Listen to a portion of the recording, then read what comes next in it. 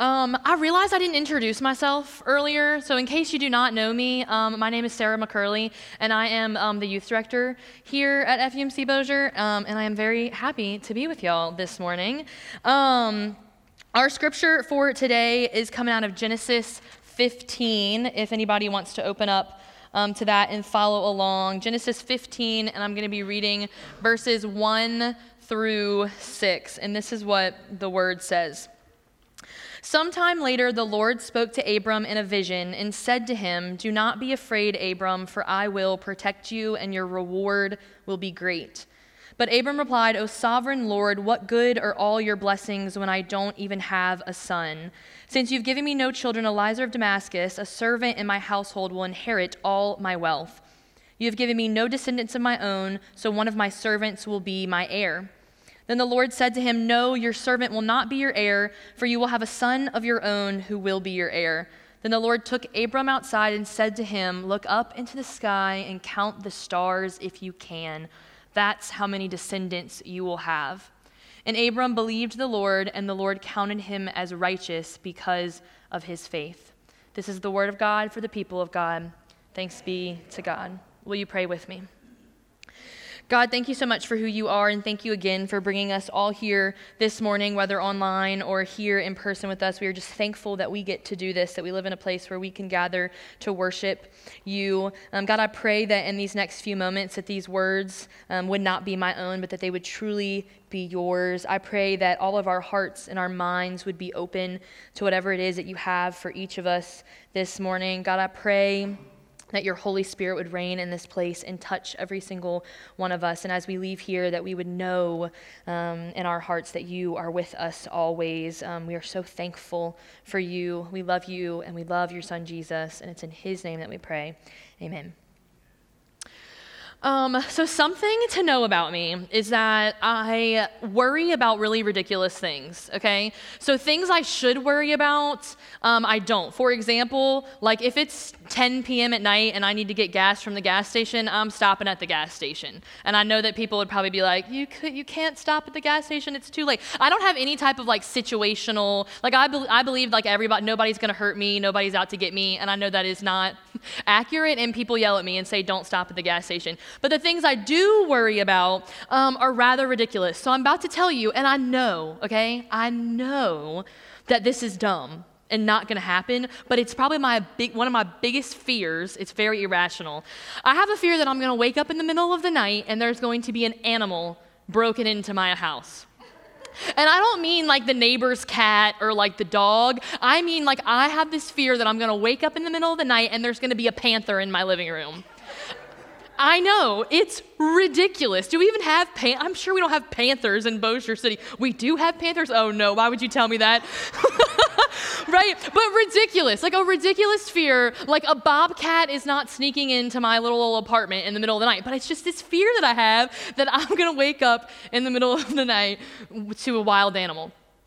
This other fear that I have that's more recent that my friends and I have been discussing is something about the middle of the night. We can dissect that later, but that I'm going to wake up in the middle of the night and I'm going to need to go to the hospital. That like I've broken something or like I've woken up blind. Like, I don't know. I just have this fear that in the middle of the night, I'm going to need to go to the hospital. And for you, those you don't know, I live alone.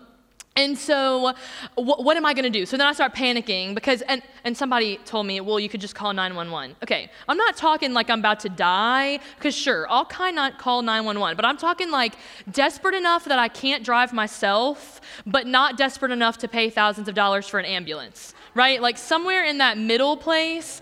And so then I'm like, what am I going to do? Am I just going to like wither away? So then when I calm down and I realize that there are plenty of people that I could call in the middle of the night. Brookie lives in my apartment complex. For those of you who know Brookie, she lives literally like a couple doors down. I believe Brookie would save me. The Goins also do not live very far from me. I believe that any of the Goins would answer their phone and come and save me. If it really came down to it and nobody on this side of the river answered their phone, I believe that Shelby across the way will answer her phone and drive the 25 minutes to come get me. So when I think about it, I calm down a little bit and I'm like, okay, Sarah, you're being a little crazy. There are people that you can trust. There are people that will come through and that will get you to the hospital if you need to go to the hospital. And so when I start thinking about that, it lightens my load a little bit, right? I don't have as big of a worry when I start to think about the people in my life who are going to come through if I need them to come through. And these are kind of silly worries, right? Like panther in my apartment in the middle of Bossier City, silly worry. But I also have really deep worries that you probably have too. Things that are deep in you that you worry about, that you're scared about, that you desire, things that you might have questions about or that you have doubts about. You have those things just like I do. And that's what we hear from Abram here. Right? Abram voices this really deep worry and this deep fear that he has. And I love that Abram is like not apologetic about what he has to say here, right? God shows up to Abram in this vision, and then Abram gives his very bold, very honest response to God where he says, God, I don't know that your blessings are good because I don't have a son. That's very bold, and that's very honest of Abram. And I love that he does this, and I believe this is a really great example of prayer for us, and that when we show up to God, when we come to God and talk to God, that we should be 100% ourselves, whether those feelings are feelings like, I don't know that you're good, or whether those feelings are ones of joy and praise. No matter where we fall, I believe that we should be honest with God, and I believe that if I respect God, that I'm going to be honest with him. Isn't it so hard when like you're mad at your best friend because they did something to you, upset you, to like tell them like, hey, I'm mad at you because you did this. And like that's really hard. That's really, really hard. And if God is our Father and our best friend and our King, like shouldn't we be able to go to him and say, God, I don't know that your blessings are good because I don't have this. Or God, I don't know that your blessings are good because this keeps happening in my life. Or God, I don't know that your blessings are good because I've lost all these people. God, I don't know that your blessings are good because all of our churches are fighting. Like it goes on and on and on and on of ways we could show up to God and tell him how we really feel. And I love that we find Abram right off the bat telling God what he feels. And then God's response. God responds to him, and I think God is just as blunt to Abram as Abram was to him. And God just says, like, dude, calm down. Your servant's not going to be your heir. I'm giving you a son. And this isn't the first time that God told Abram this. God had already given this promise to Abram earlier in Genesis. But he reminds Abram that, hey, you're going to have a son. Your servant isn't going to have to be your heir. And then this is my favorite part. Then he takes Abram outside and he says, look up at the stars and see if you can count them. That's how many descendants you're going to have. So not only does God give Abram this promise again, but then he confirms it with this illustration. And it's far beyond what our minds can conceive, right? We can't count the number of stars in the sky. And God's saying that I'm going to do that. I'm going to go beyond what you're asking for, a son, and I'm about to give you as many stars in the sky in descendants. That's what I'm going to do for you, Abram. And then Abram responds. We don't know what his verbal response was, but we read in verse 6 that Abram, it just says, and Abram believed the Lord. And Abram believed the Lord. And so when I think about this story, we know how this ends, right? Like we can flip a couple chapters and find out how this ends. We also know that things got a little wonky and that Abram took things into his own hands and got a little impatient and did things. But then we know that 14 years later, and that's right, 14 years after this happens, that Abram, and Sarah have their son Isaac. And so we know how it plays out.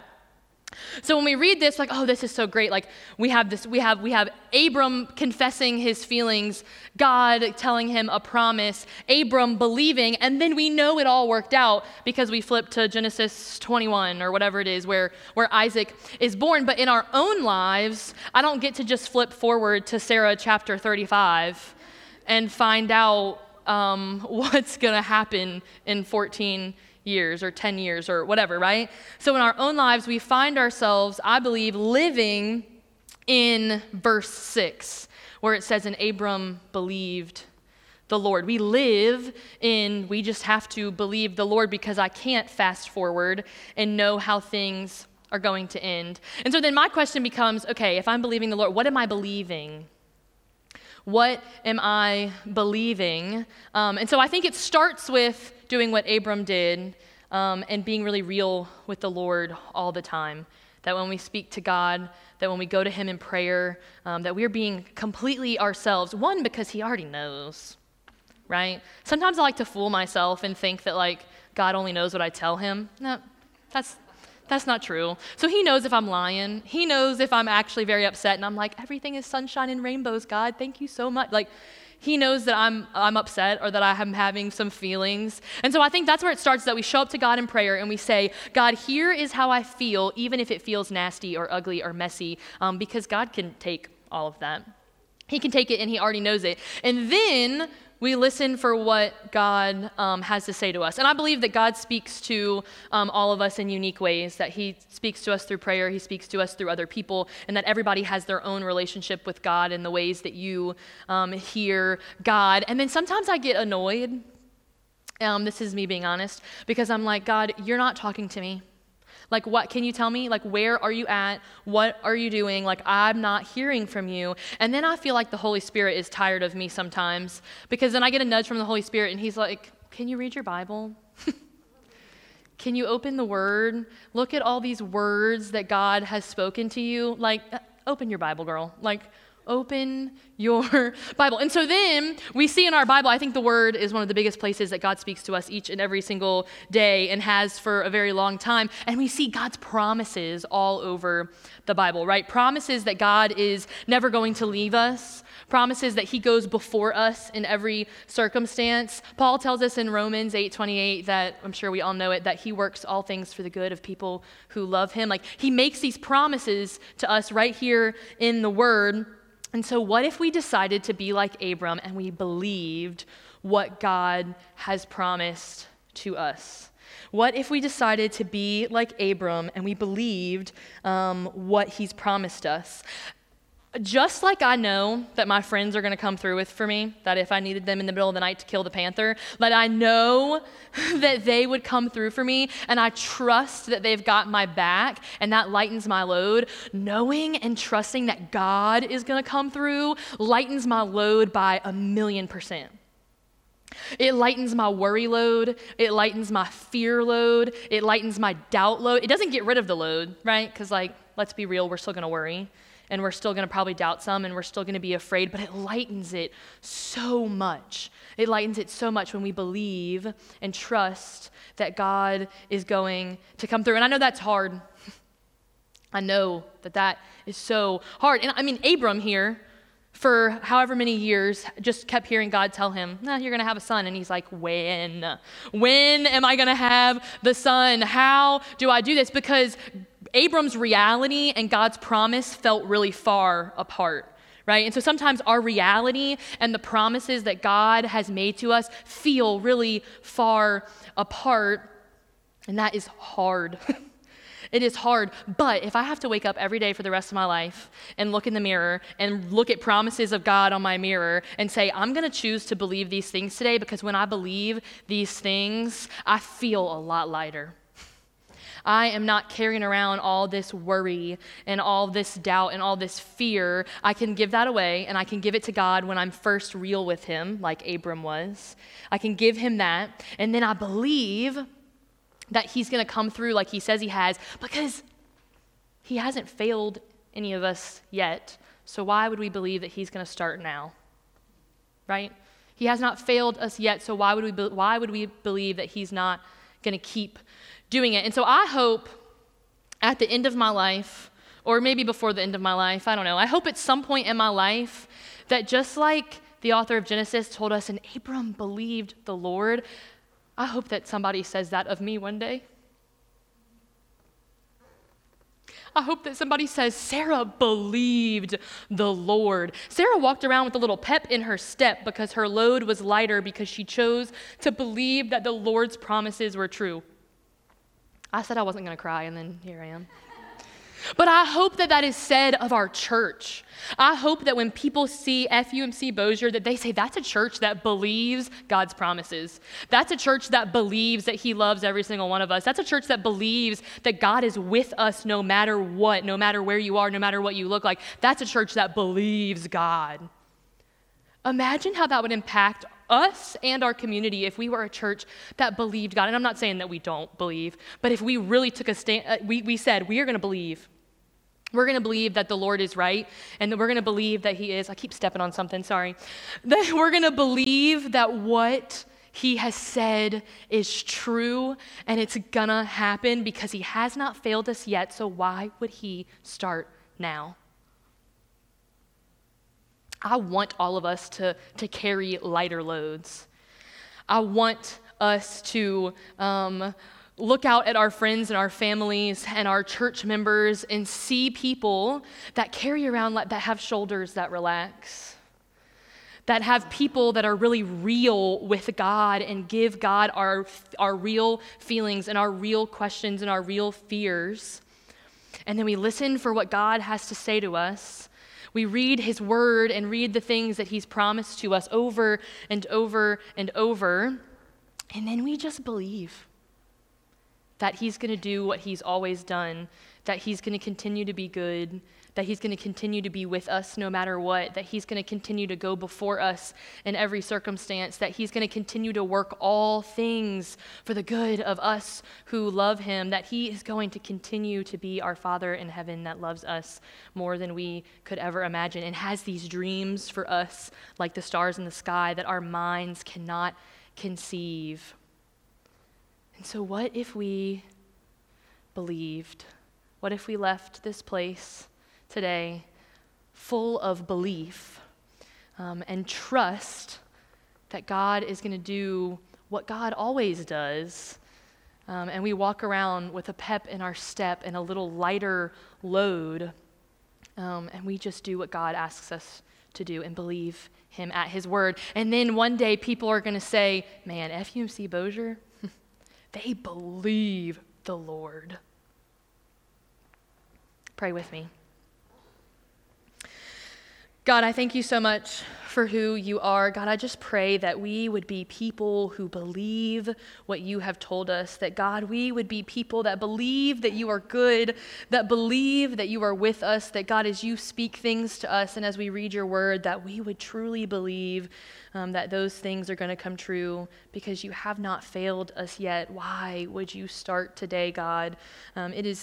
You are incapable of breaking a promise. It is against your nature, God, and we are so thankful that we can trust you at your word, even though it is hard and even though it can feel so far from what we currently live, God. Please, please, please help us to remember how true your words are and how good you are and how much you love us, God. And God, I pray that as we go out into this week, that we would just continue to believe you, that even if we have to wake up every morning and remind ourselves that we are going to believe your promises, that we would do that and we would carry around this lighter load, that we would be able to love people better and serve people better because our worry load is a little lighter, God. Please help us to do that and be with us in that. God, we love you and we love your son, Jesus. It's in his name that we pray. Amen.